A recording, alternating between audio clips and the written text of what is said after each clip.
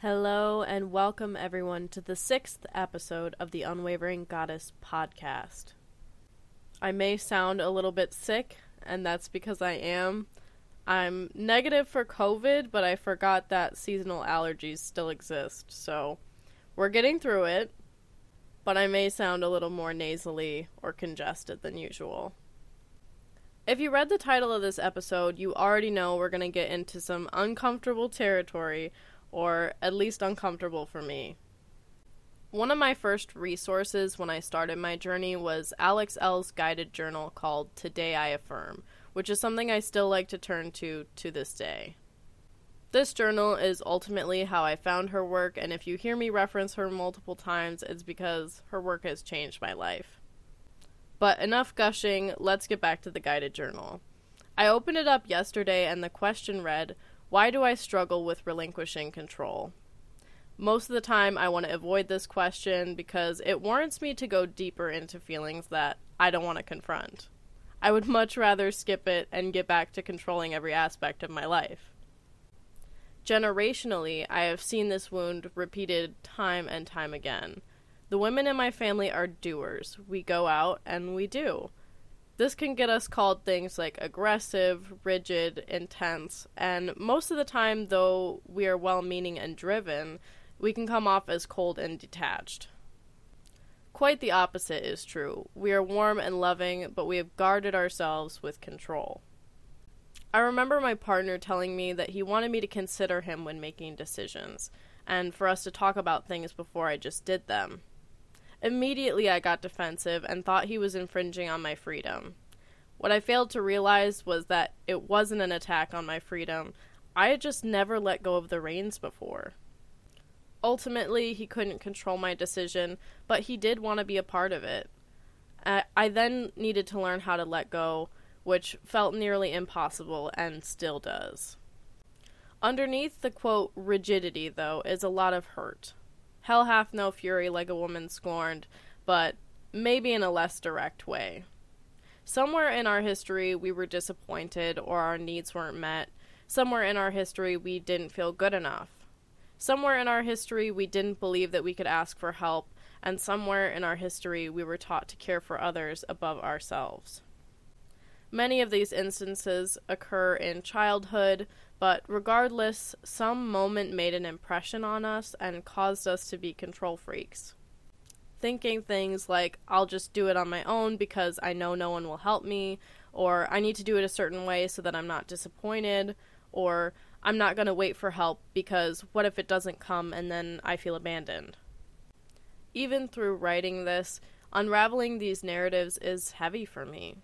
We build resentment toward others and build this self-reliance identity that's not based on self-love and self-worth, but instead based on the idea that we are not loved or worthy, and that is why we must do it all alone. We close ourselves to the possibility of our loved ones rising to the occasion because instead we just write them off. And that's what's caused a lot of problems in my relationship. For example, my partner is always asking for what he wants and needs, and one day I asked him why he wants all of these things but doesn't do what I want and what I need. However, I can't expect him to read my mind.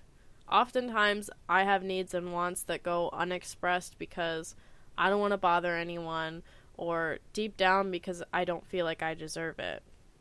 We talked further on how I have a really hard time communicating what I need just because I already do everything for myself and then resent him for not being there for me. And that was a lot to unpack. We've grown and matured a lot in our relationship, but I'm still carrying pain from 6 years ago when we first met. And not only is that unfair to him and our relationship, it's also unfair because he doesn't think or act the same way that he did at 16. I don't think most people do. But from the first disappointment, maybe not even from him, I've just been on guard, making sure that I can be ready for when the pin drops. And I think somehow that I can be prepared and I'll have it under control. This need for control can really warp our view of the people that we love, especially when they aren't correctly playing their role in our made-up lives, in our made-up scenarios that they're supposed to follow. Perfection is something that we learn to expect from them because we're used to doing everything by ourselves. We're used to doing things the way that we want it done. But that doesn't really allow for people to be who they are and show up as themselves. How can we expect our loved ones to show up for us if we don't let them? There may be a way that you might want something done, or a way that you feel most loved, but unless we communicate that, we can't really expect them to know how we want to be loved or how we want to be helped. And at the same time, we just have to know that the other people in our lives are not us. They're not going to react the same way. They're not going to show up the same way as we will. So if those people are valuable to us, then we need to say, okay, like, I know that they're not going to do the same thing that I would, but how can I appreciate the way that they're trying to do it? I feel like expectations could be a whole episode by itself, but I feel that these things go hand in hand.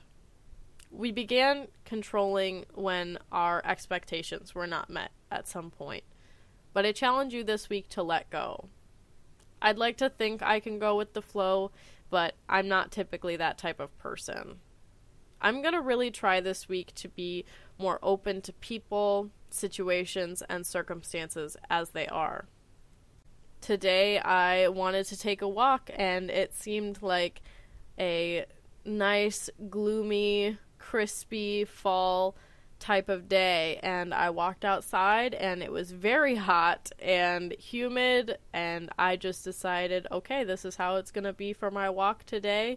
But I'm still going to take my walk, and I'm still going to try my best to enjoy it, because I have no control over that. But I do have control over how I choose to spend my time and what's important to me. Some affirmations that I wrote for myself are, I cannot control everything. I cannot control how people show up or don't show up. I cannot control what works out and what falls through. But I can control how I react and choose to take care of myself. Once you start filling yourself up and feeling more whole, you will no longer need such a tight grip on your life. And there will be room for disappointment because you already have so much joy and gratitude in your life. You will start appreciating people for who they are, and subconsciously, when people see you being joyful, they will want to join you. If we stay resenting and not naming our needs, it only drives away the people that we love the most. A lot of relationships are not going to be like the movies and TV shows that we see.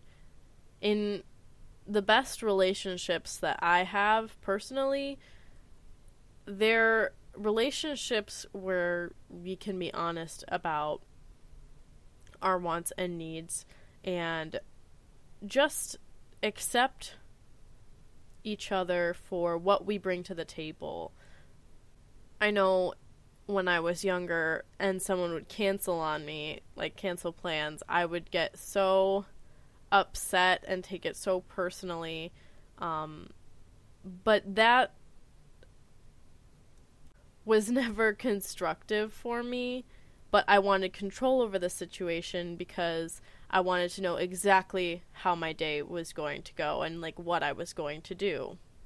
But now as an adult, I know that it's not me, and I can't control what's going on in that person's life, what they might be going through that day. But I can control how I react to them not going through with our plans that day.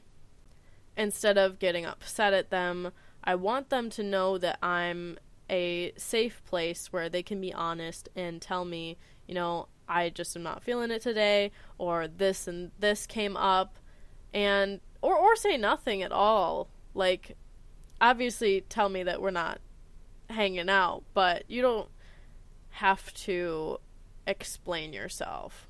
I'm just trying to demonstrate the idea that we can't control other people, but we can control being compassionate towards them, and knowing that I might be disappointed that I'm not doing what I expected to do, but, like, it's okay. Go do your thing. Go take care of you. And I'm gonna take care of me.